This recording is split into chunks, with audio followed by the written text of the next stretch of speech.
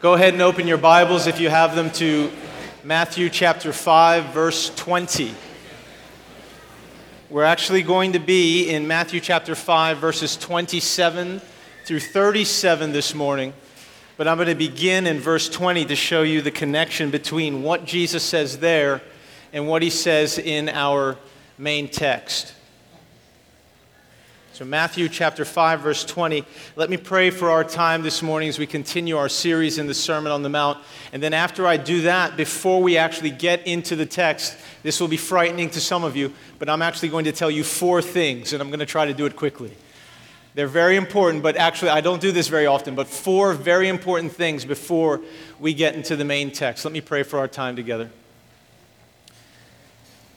Heavenly Father, please help me now. I feel weak. I feel tired. I feel desperate for you to speak.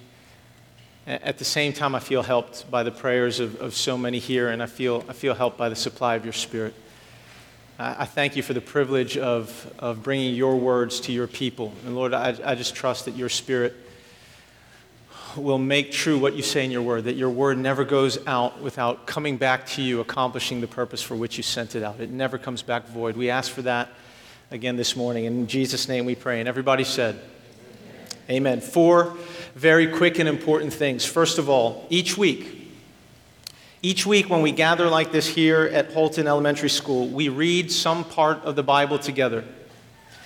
And then we learn a little bit more about God and His will for our lives. And as we do that, all of us, including those of us who stand up here, we discover that we have moments where God shows us that there is indeed a gap between what His revealed will for our lives is from the Scriptures and the lives that you and I have actually lived. We notice that gap and we feel it at times. As a result, we find ourselves in need of God's forgiveness. And as the gospel is proclaimed, we learn to trust that we have that forgiveness because of what Jesus has done for us in His life, death, and resurrection. And the same is going to be true today. As Jesus continues to show us what various portions of God's law mean for our lives, that same thing is going to happen. We're going to need God's grace.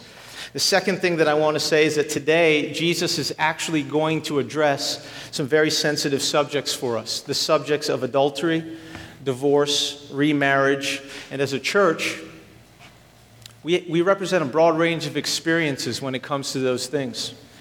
It's probably fair to say that all of us have been impacted by them to one degree or another. But it would also be fair to say that for some of us, these subjects might be particularly sensitive this morning, even very painful. One of our members helped me a great deal with this as I talked with them this past week, and we don't have like open mics or anything normally here at Redemption Hill Church, but consider this a moment of another member of ours that you don't see right now prophesying and a word of encouragement to some of us. Here's what that member had to say. Some of us need to hear this morning that Jesus understands what it is to be betrayed by someone He loved. He understands what it is to be abandoned by those closest to Him. He understands broken hearts. He understands broken relationships. He understands suffering and feeling forsaken. And precisely because He has suffered with us, the Bible says that He is able to help us in Hebrews chapter 2. Because of Jesus, none of our wounds is incurable. Our wounds can be healed. And on the other side of that, because of Jesus, all of our sins can be forgiven. Please remember that as you listen today as Jesus goes through the law of God and what it actually means. The third thing I want to say is this. It'll be tempting for some of us here this morning to justify ourselves as we listen to Jesus, the same way people have always tried to justify themselves when they listen to Jesus. We'll be saying in our hearts, perhaps, I have not committed adultery. And because of that temptation, we need to remember what James says in James chapter 2, verses 10 through 11. Now that will come up for you in just a little bit on the screen, but here's what it says. Whoever keeps the whole law but fails in one point has become accountable for all of it. For he who said, so the issue here is the one who speaks, he who said, do not commit adultery, also said, do not murder. So if you do not commit adultery but do murder, you have become a transgressor of the law. So as far as it concerns his law, God has one classification for every single one of us in the room this morning, and that is that of transgressor. There's no special category of saint or sinner before God's law, before Jesus' cross. And each one of us is disqualified from entering the kingdom of heaven on the basis of our own moral record. There's really no sense in boasting about what we think did not disqualify us in particular. We're all on level ground. Can you say amen? The last thing I want to say is this. As we listen to Jesus this morning, it's only natural that questions will arise about a particular situation, whether our own or somebody else's. We just want to say up front that we as pastors understand that we won't be able to address all of those questions in a 30-minute sermon or 40-minute sermon like this morning. Nor again do we expect that you'll be able to address adequately all of those questions in one sitting with your communities or your community leaders. And so, with all of that considered, what we want to do is say that we would love to help you think through those questions in a setting that will give us the best opportunity to learn from you the details of the particular situation you have in mind, and to help you gain some clarity concerning God's will as we understand it currently from the Bible. So if you would like to speak further with one of the pastors about a situation like that, there are two ways that you can do that. The two best ways this morning are to take that little connection card that Chris DeRocco just mentioned and actually notify us that you'd like to speak with us on that connection card and drop it in one of those silver boxes around the room. And then the other way that you can do that is, and I know this sounds terribly informal, and I don't like doing it that way, but it really is the best way we know how right now, other than you trying to come up and grab one of us when we're chasing our 3 or 5 kids, depending on which pastor you're talking about. But the other way that you can let us know of your desire to talk to us is to contact us at info@redemptionhill.org. Okay, so all of that being said, those are my 4 things. We're about to come to the text. Let's go ahead and pray one more time, and then we'll actually see how Jesus takes us through examples number 2, 3, and 4 of the righteousness that God requires of those who would enter the kingdom of heaven. Heavenly Father, one more time we come before you and we ask that now Jesus would speak, that he would speak clearly, that you would remove anything that would hinder us from hearing him, and that you would remove anything that would keep us from truly believing in our hearts that obedience to the word of Christ is the path to joy. We ask that in your name, Jesus. Amen. This is Jesus now, verse 20, Matthew chapter 5, verse 20. I tell you that unless your righteousness exceeds that of the scribes and the Pharisees, you will never enter the kingdom of heaven. And he begins to contrast that now in verses 27 through 37, what those two righteousnesses look like. Verse 27, you have heard that it was said, you shall not commit adultery. But I say to you that everyone who looks at a woman with lustful intent has already committed adultery with her in his heart. If your right eye causes you to sin, tear it out and throw it away. For it is better that you lose one of your members than that your whole body be thrown into hell. And if your right hand causes you to sin, then cut it off and throw it away. For it is better that you lose one of your members than that your whole body go into hell. It was also said, whoever divorces his wife, let him give her a certificate of divorce. But I say to you that everyone who divorces his wife, except on the ground of sexual immorality, makes her commit adultery. And whoever marries a divorced woman commits adultery. Again, you have heard it was said to those of old, you shall not swear falsely, but shall perform to the Lord what you have sworn. But I say to you, do not take an oath at all, either by heaven, for it is the throne of God, or by the earth, for it is his footstool, or by Jerusalem, for it is the city of the great king. And do not take an oath by your head, for you cannot make one hair white or black. Let what you say be simply yes or no. Anything more than this comes from evil. Now the grass withers and the flower falls, but the word of the Lord stands forever. We won't spend too much time in verses 33 through 37, but I'm going to begin there and just quickly let Jesus summarize for us what he says by looking at verse 37 one more time. Jesus says there at the end, "Let what you say be simply yes or no." In other words, just keep your word. Say what you mean what you say, and then carry out what you have spoken. There's no need to swear by anything. You have very little control over those things anyway, and it adds absolutely nothing of value to your promise. And all such swearing, Jesus tells us, comes from evil. Now, of course, there's a lot more that could be said about that section, but in the interest of time, let's go now to verses 27 through 32, and let's see where Jesus applies this standard of keeping our word to the covenant of marriage. Now, the people who were listening to Jesus back then had two big misconceptions about adultery in particular. Number one, they thought that it was only physical in nature. And number two, they thought that it was automatically avoided through divorce and remarriage. But that isn't what Jesus teaches us here at all. And so I want you to listen to Jesus again, and let's go back through this together. You have heard that it was said, "You shall not commit adultery," but I say to you that everyone who looks at a woman with lustful intent has already committed adultery with her in his heart. So adultery is not merely physical in nature. It can take place in the heart even without the other person's knowledge. But what exactly constitutes this adultery of the heart as Jesus speaks about it here? Well, when Jesus speaks about that here, notice he's not speaking about the very natural situation where you notice an attractive quality in somebody else. Rather, he is talking about the intentional stare that indulges a sinful desire. Notice Jesus doesn't say everyone who looks at a woman, period. He says everyone who looks at a woman with a certain kind of sinful intent. So let me ask you this. Why are you looking? Again.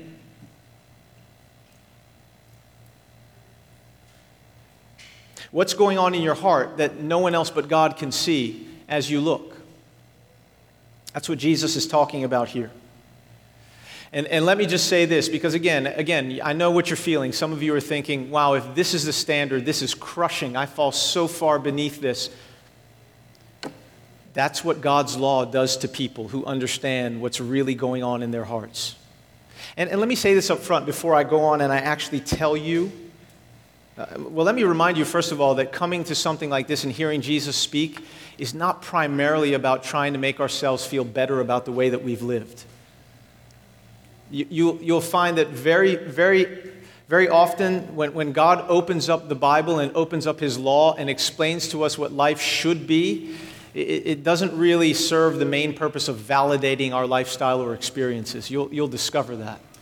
All right, so don't be shocked. You have plenty of company in the room this morning, starting here, and you've got many, many more friends out there. All right, so let me just kind of go through and explain how the law of God works very quickly. A lot of people misunderstand this. They put law and grace in opposition to each other. But if you take even the 10 Commandments, and Jesus is expounding the 7th commandment here, even the 10 Commandments come to us in the context of grace. Did you know that? If I ask people to tell me what are the 10 Commandments, they very quickly jump to the prohibitions. You shall have no other gods before me is number 1. But in Exodus chapter 20, it doesn't begin that way. God comes and He says, I am the Lord your God who brought you up out of Egypt, out of the land of slavery. So the Decalogue, the 10 Commandments, actually begins with a word of grace. I am your God. This is my relationship with you. Then it speaks about redemption. I have rescued you out of the bondage that you were in Egypt. Then the rules come. Do you see that? So all of God's rules come to us in the context of grace. As a matter of fact, God has never revealed His law to any human being who had not already broken it. Some of you don't believe me. Moses was the first one to get it. He had a private session. God gave him the law. And by the time he got to the 6th commandment, you shall not murder, what's Moses thinking? You know his story. Then Moses brings it down to the people, and they're breaking number 1, aren't they? And Moses misunderstands, and he throws it down and says, this is no good. They're already breaking it. Well, no, it's still good, Moses. You had broken it before I gave it to you, too. Hey, we've all broken God's law. His law is coming to us this morning with a purpose, to reveal to us who we are. And then it's in the context of grace. As he reveals Christ to us, we're all going to see how Jesus helps us in ways that we can't help ourselves. Is that okay? Can anybody say amen? It's all over, by the way, in the Bible. Law comes in the context of grace. Don't have time to go through the rest of it, although I'd like to. We'll make that a class at the dinner series one of these years. Let me find my place in my notes. All right, here's what I wanted to say to you. That look, that second look with sinful intent, I've discovered in my own life, that thing never wants to be just a second glance. When it grows up, if you could ask it what it wants to be when it grows up, and it could speak, it would tell you, I want to destroy your life and the lives of everybody around you. And we've actually seen this happen, the destruction that is caused by these things. Look, that thought of comparison in your mind, you know the one where you say, I wish my husband were more like so-and-so's husband? Never wants to be just discontentment. Discontentment always wants to be divorce, and fantasizing is never happy to remain where it is. It always seeks a promotion to reality. I'm warning us. Jesus is warning us because this is the way things work. And in fact, that's why Jesus says that we need to treat sin, even when it appears most harmless, like the dangerous enemy that it really is. You can see that in verses 29 through 30. He's not advocating self-mutilation here. He's simply employing extreme language to make the following point. You need to know the things that tempt you. Notice he says, if your right eye causes you to sin. It may not cause somebody else to sin, but if it causes you to sin, you need to know that. Right? You need to know the things that tempt you, and you need to take whatever action is necessary to put some permanent distance between you and those things. No matter how painful or costly it may seem at the time, it is better for us to be permanently separated from anything, and I say with some qualification, perhaps anyone that causes us to sin. I don't want anyone running away from his or her spouse. That's why I say with some qualification, all right? Now, and I know this is a behavioral modification way to deal with sin. I'm not saying that this will fix the problem entirely, because the real cause and root of sin is found in our hearts, and you can't get rid of that by your own means. No, that's why God was going to take drastic measures as well, because He, in dealing with the source of our sin, or the sin that we have inside us right at its source, God was going to take the extreme measure of actually cutting off His Son on the cross. Because only that was going to be able to fix us. And that's what He's done for us. So again, hear the gospel throughout all this mentioning of the law, because I'm going to continue to allow Jesus to expound the law for us. And there are times where it's going to feel absolutely crushing. Now, as we come to verses 31 and 32, what we see Jesus dealing with here is not the kind of separation He just spoke about in verses 29 and 30, but a different kind of permanent separation. And many of the people listening to Jesus were under the impression that as long as they went through the appropriate legal channels, listen to me, we're a very litigious society. As long as they went through the appropriate legal channels and obtained a certificate of divorce, then their marriage was officially annulled in the sight of God, and they were then free to remarry somebody else. However, and I'm wording this very carefully, I can't even tell you guys how long I stayed up to make sure that all of these words, but Jesus teaches here in chapter 5, verse 32. We'll see it for ourselves in just a moment. That under certain circumstances, divorce and remarriage can lead to adultery. A kind of adultery that most people don't count. I'll say it again. Under certain circumstances, divorce and remarriage can lead to adultery. Now, let's all see Jesus teaching that in verse 32. And by the way, when you hear me say immorality from this point on, I'm speaking about the specific kind of immorality that we have in our text. All right, first of all, what is the particular situation here that Jesus is considering in verse 32?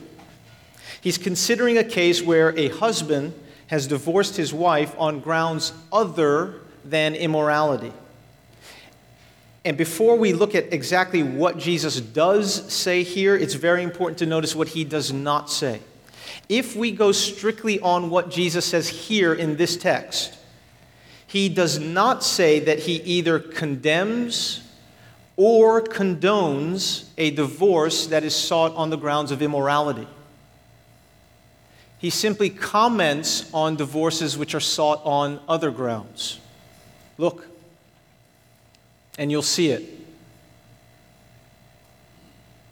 I'm making no further statement at this time, but in this text, Jesus neither condemns nor condones a divorce which is sought on the grounds of immorality. He simply comments on divorces which are sought on other grounds. And that's important to note. So now that we see what he is not saying, what is he saying? Well, first he says this, I say to you that everyone who divorces his wife. And so right away, let me remind us, this is not me speaking. This is Jesus. Everyone who, I say to you, he says. And then he says, everyone who divorces his wife. And so right away we can also say that this applies universally to everyone who divorces his wife in this way.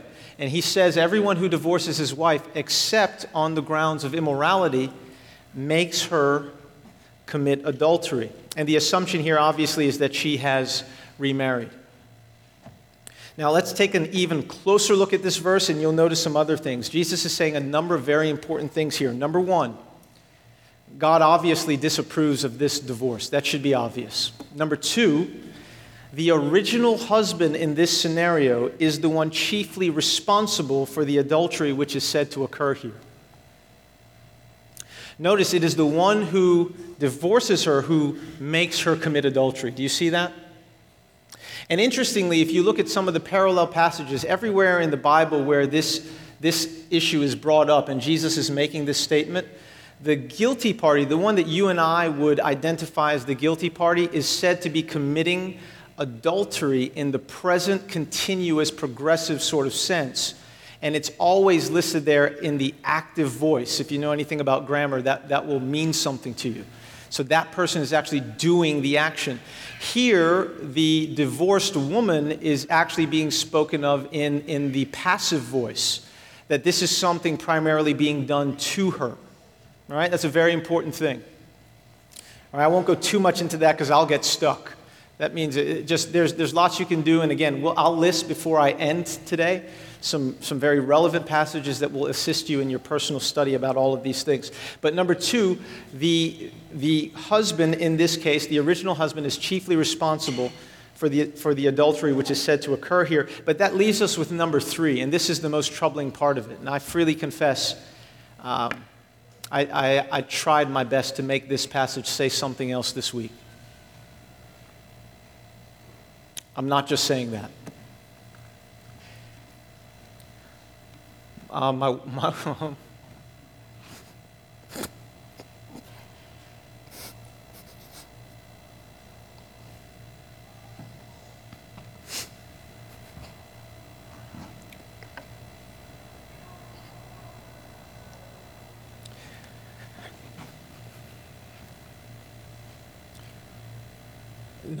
Number three,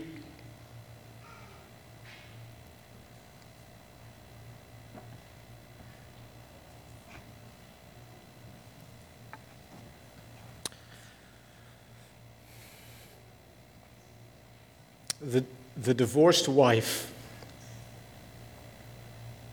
Jesus says, commits adultery here. And again, the assumption is if she remarries. So while the husband is cited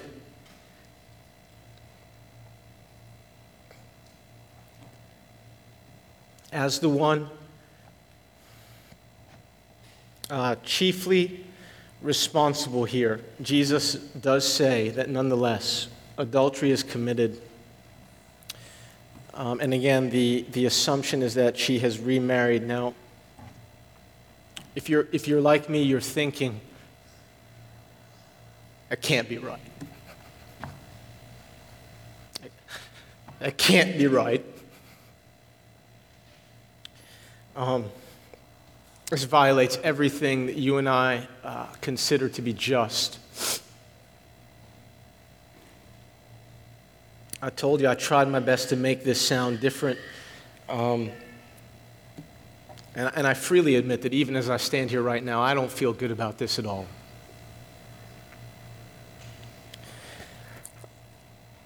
Usually as a pastor, I stand up here and I speak, I get to remind other people that we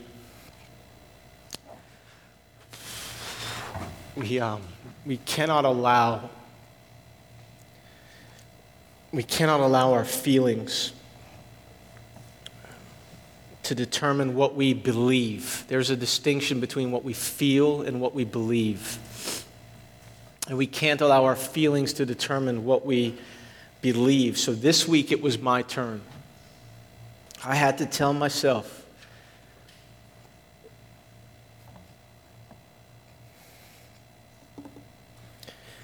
that I couldn't allow my feelings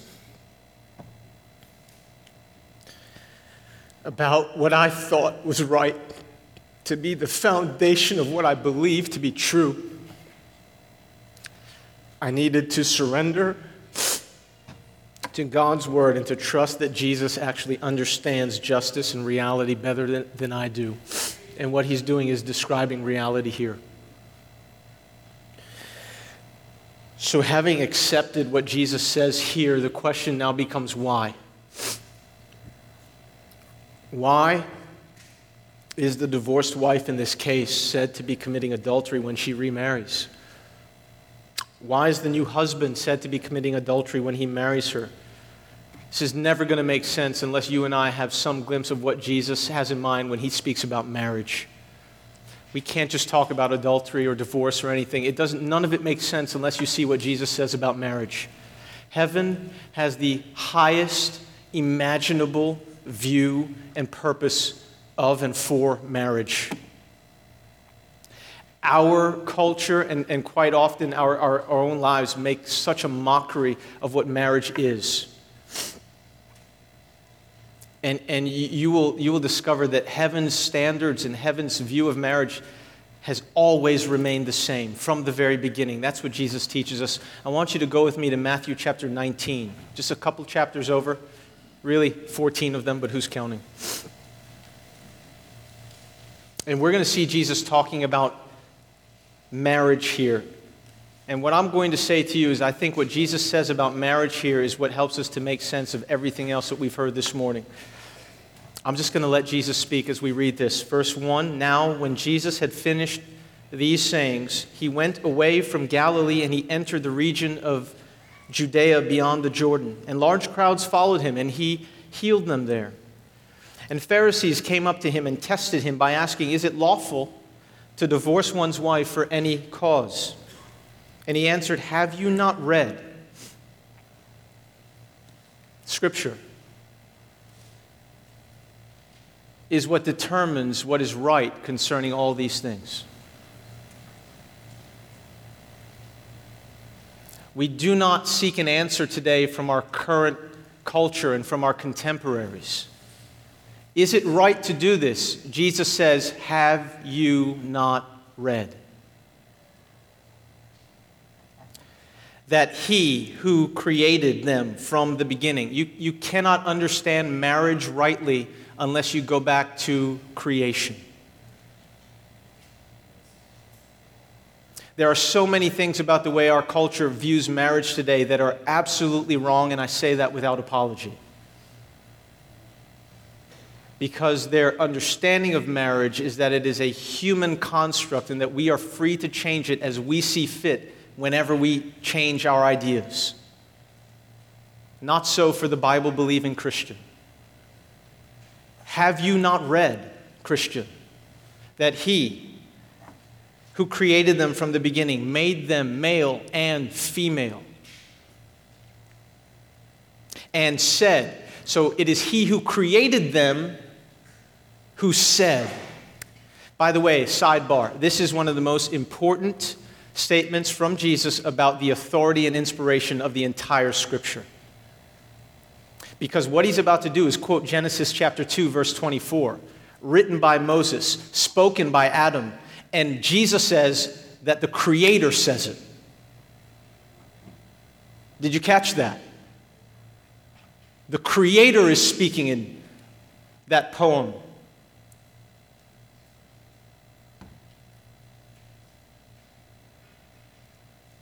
The Creator is speaking through what Moses wrote. Every word in your Bible is from God's mouth. Every last one. Have you not read that he who created them made them male and female, and said, therefore, a man shall leave his father and his mother and hold fast to his wife, and the two shall become one flesh. And then he draws a conclusion. Jesus draws a conclusion based on what God says about marriage.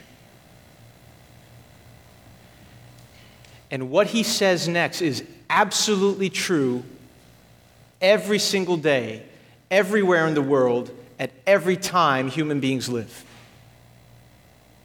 Its origins are in the very creative act of God.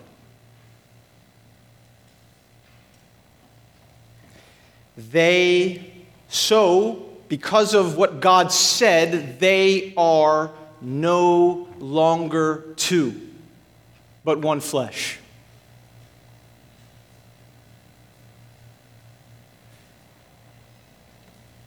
And the other conclusion he draws is this: since all of that is true, they are no longer two, but one flesh. What therefore, everybody say, next? God has joined together. Let not man separate. As a general principle, Jesus absolutely forbids divorce, on the grounds that marriage, the covenant of marriage, is God's work, not man's.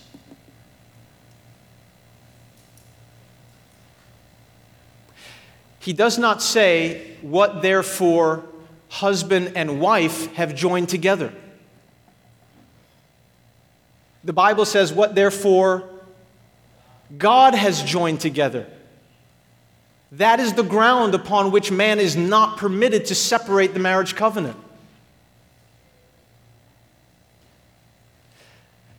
My daughters play with Legos. I hate to come down so far from the high view of marriage to plastic toys in my living room, but you'll see the connection.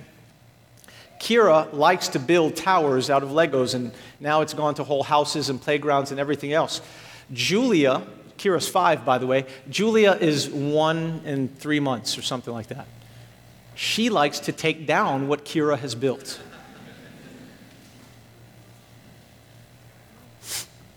Kira has a rule. What Kira has put together, let not Julia separate. I hope you see the connection. Human beings who enter into a covenant marriage have entered into something bigger than themselves. When we toy around with marriage as if it is created and designed for our own personal happiness and what we think will achieve that, we make a huge mistake. It is for the display of God's glory by telling the truth and making visible the otherwise invisible relationship between Jesus Christ and His church. It is not for those who have reduced its purpose down to what makes them happy.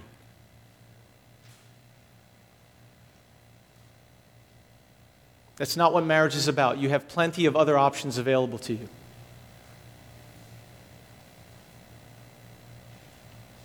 Marriage, by God's design, is something entirely different.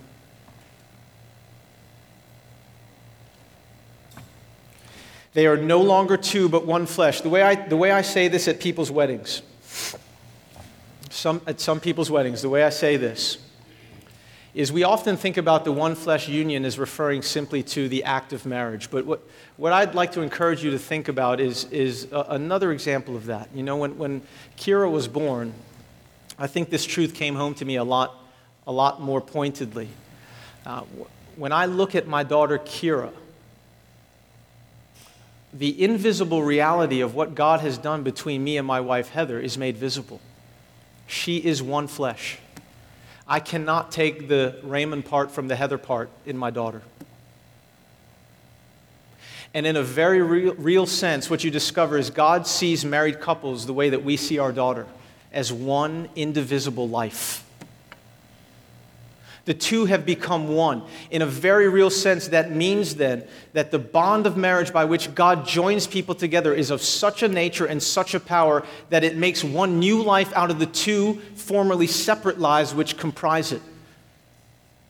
He doesn't join people together like puzzle pieces that can be easily put together and then easily taken apart again with little or no damage done to either piece. This is more like, I tell people, molecules of hydrogen and oxygen, that when you bring them together in certain proportions or certain ways, by certain bonds, it creates something entirely different in the process. The two have become one. Therefore, what God has joined together, let man not separate. That is the general principle that Jesus lays down before us as it concerns the bond of marriage and the covenant of marriage. And you might say then, well, what about the exception if we keep reading in Matthew chapter 19? Let's do that. Let's go to verse 7.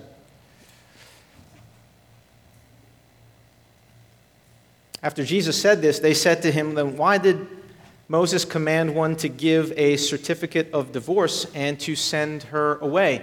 That's a reference, by the way, to Deuteronomy chapter 24, verses 1 through 4. What you'll actually discover when you read that for yourself, and I trust you will, Moses actually didn't command anything. He simply acknowledged what was going on, and he allowed certain things. But you watch what Jesus says here. You can call it a commandment. It's referred to it that way in another part of the Bible, but it wasn't really Moses commanding something as much as he was acknowledging what was going on and telling people how to live in light of that. Verse 8, Jesus said to them, it was because of the hardness of your hearts that Moses allowed you to divorce your wives. But, watch this again, from the beginning, notice where he goes. From the beginning, it was not so. And I say to you, now here comes the exception clause, whoever divorces his wife except for immorality. Now, that's the same exception clause that we saw back in chapter 5. Here, though, it sounds like, now, I'm not making any official statements here. Let me say that. It sounds like here in Matthew chapter 19, there is greater potential to hear the exception clause as something which provides for what we would normally call legitimate grounds for divorce, right? Because he says here in Matthew chapter 19, verse 9, whoever divorces his wife except for immorality and marries another commits adultery. And so I can definitely see how someone would read that and say, if you consider the exception, then it would lead you to say whoever divorces his wife on the grounds of immorality and marries another perhaps does not commit adultery. Do you see that? And so now we go back and we try to rethink, well, what about that divorced woman from chapter 5? And I don't mind telling you guys this morning, I'm still thinking through all of this. I really am. I've studied this for years. I'm studying it again now, and I'm still thinking through a lot of this. And I'll show you all of the passages that I'm looking at. And I'll come back later in this message and I'll tell you what we can definitely rest on. But notice here, Jesus is saying there is some kind of exception clause in here. But what we do know is this, before we jump to conclusions about what it means, you want to look at verse 10. Verse 10 is very helpful in terms of understanding what Jesus must have meant by whatever he said in that exception clause, because he says, or they respond to Jesus, those listening to him that day, and they say, wait a minute, if such is the case of a man with his wife, it is better not to marry. What I can tell you for sure, 100% sure, is that those who heard Jesus teaching about marriage the way that you're hearing me teach right now, they ended up in verse 10.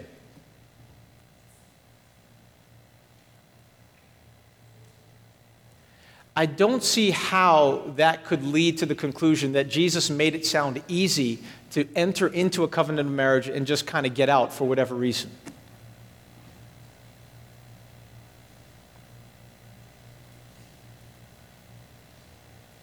I mean, to the point where guys, men, say this is probably better than just not to get married. Whatever Jesus said presented the highest possible view of marriage.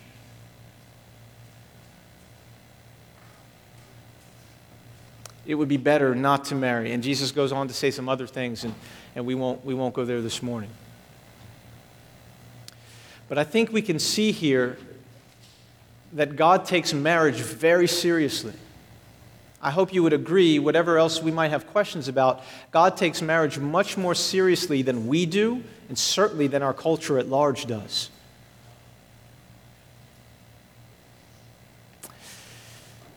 And at this point, you're probably wondering, well, what does all of this mean for real people like us today, who have made mistakes, who have sinned, who are unsure about what we've done and how we should classify it? What does it mean? Let me take the case of, let's say, what if you've already remarried? You've divorced. We don't know the particular details of the situation, but you've divorced. You're married again to somebody else. And often people ask the question, does this mean that I should divorce my current spouse and try to go back to whatever my original covenant of marriage was? Let me just give you the words of one pastor. I won't name him, but I like the way this pastor said it. There are marriages in my church among believers that are second or third marriages for one or both partners that today are godly marriages. Marriages that are clean and holy, and in which forgiven, justified husbands and wives please God by the way they relate to each other. As forgiven, cleansed, Spirit-led followers of Jesus, they are not committing adultery in their marriages. And this, according to this pastor, his view was their marriage actually did begin, however, as an act of adultery. A forgivable, done, completed act of adultery. One more Greek lesson for you. Whenever you see these things spoken of in the Bible, there are different ways to use verbs. And there are different tenses of verbs. For instance, there's a way to speak about the past in the Greek language that makes the verb sound like it's still going on. And then there's another way to speak about it, a tense called the aorist tense that refers to a completed and non-progressive type of action.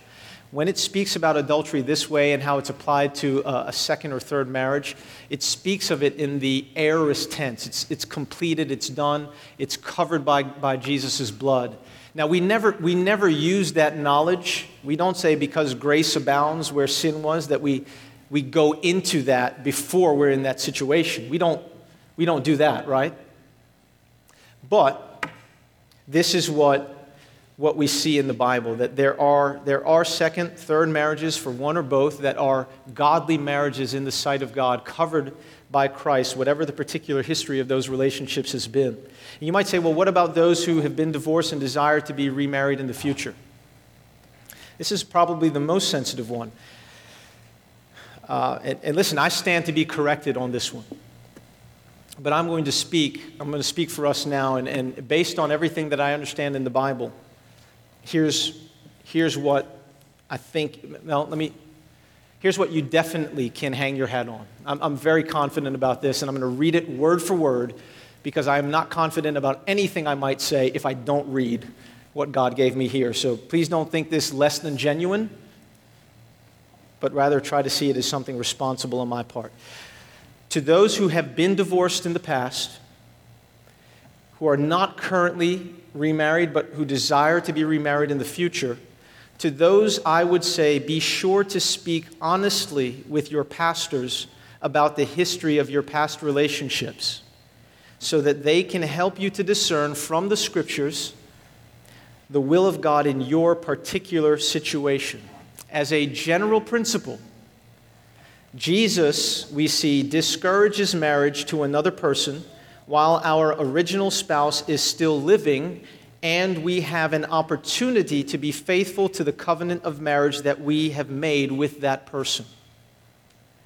However, there are cases where reconciliation is either impossible or unsafe at the present time. And as you can see here in Matthew chapter 19, verse 9, there is an exception clause which implies at the very least that the precise history of our relationships is to be taken into account before we can make blanket statements about every situation. Talk honestly. Not just talk with your pastor, speak honestly with them so that they can help you. And when they help you, make sure they take you to places in the Bible that sound like this. I'm going to give you a list. And then I'm going to preach the gospel to you. I'm going to give you a list of passages from the Old and the New Testament that will help you to develop your own convictions about all of these things. Number one, Genesis, there are 10 of them, by the way. Genesis chapter 2, verses 18 to 25. Now, if you can't write it quickly enough, don't worry about it. I have it, and we can find a way to get it to you. Number two, Deuteronomy chapter 2, or rather Deuteronomy chapter 24, verses 1 through 4. Malachi chapter 2, verses 13 through 16. Matthew chapter 5, verses 27 through 32.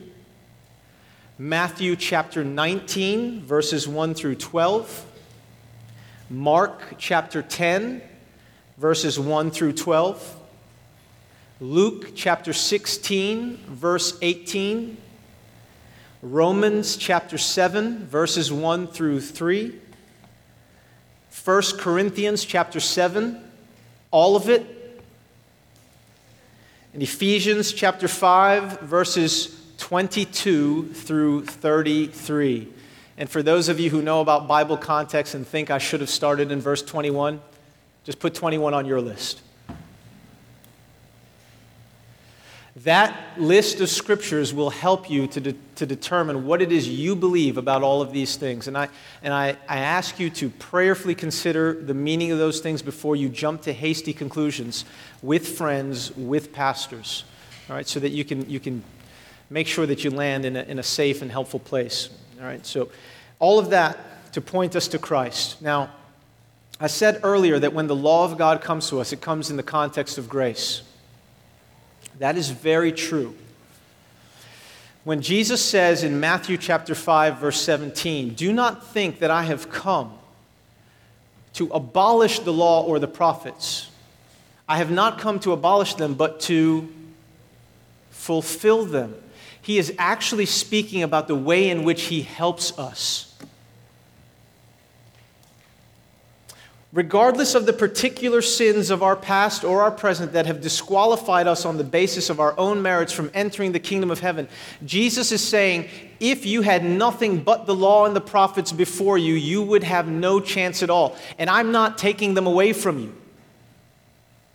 I have not come to abolish them, that is, in a sense, to remove them from you. I have come to fulfill them for you.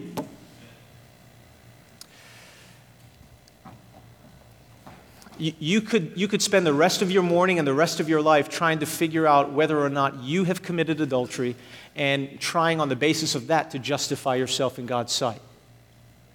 Here's a better approach. Jesus has never committed adultery. And Jesus, without question, has the righteousness that is able to make you righteous in God's sight through faith in Him. You could try to figure out whether or not you've ever committed murder, the kind we discussed last week, or the kind that everybody has in mind when we use that word. Or, here's another approach. You could realize that Jesus has never committed murder.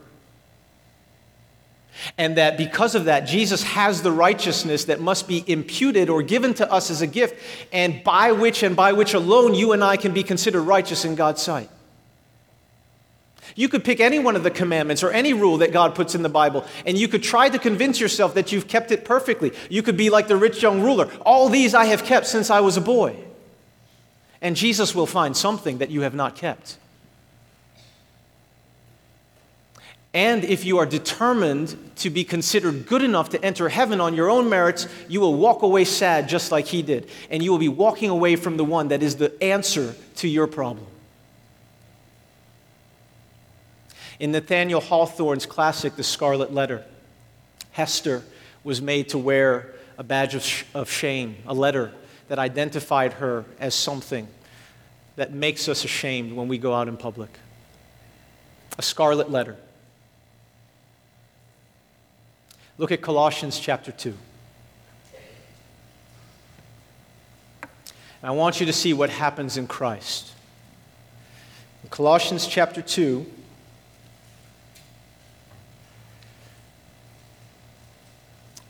down in verse 10, or 11 rather. In Christ you were circumcised with a circumcision made without hands. There's no reason to put off hands or eyes or any of that stuff. Here it is, right? The cutting you need has been done. By putting off the body of the flesh by the circumcision of Christ. Verse 12.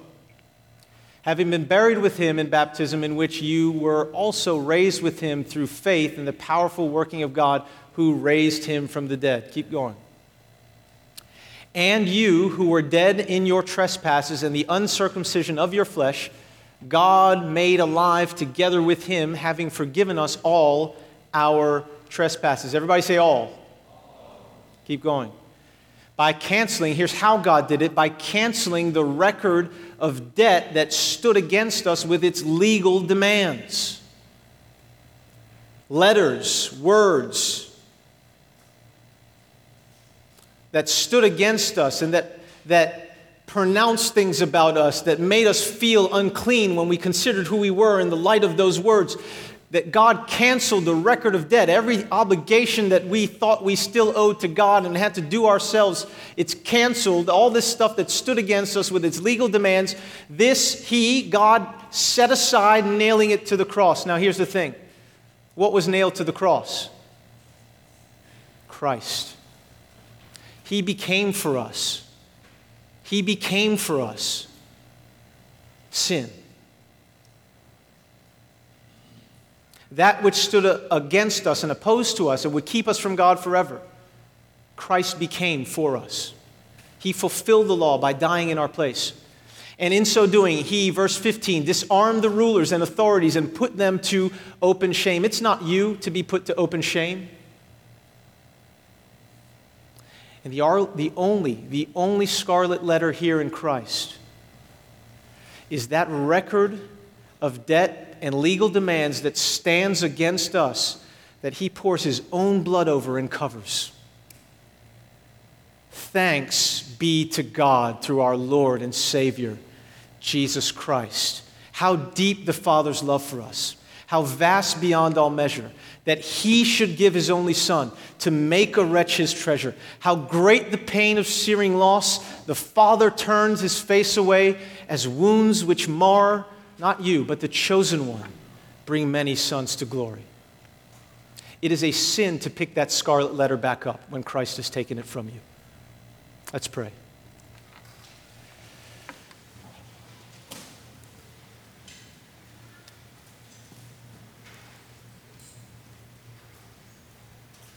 Lord Jesus, by your Spirit,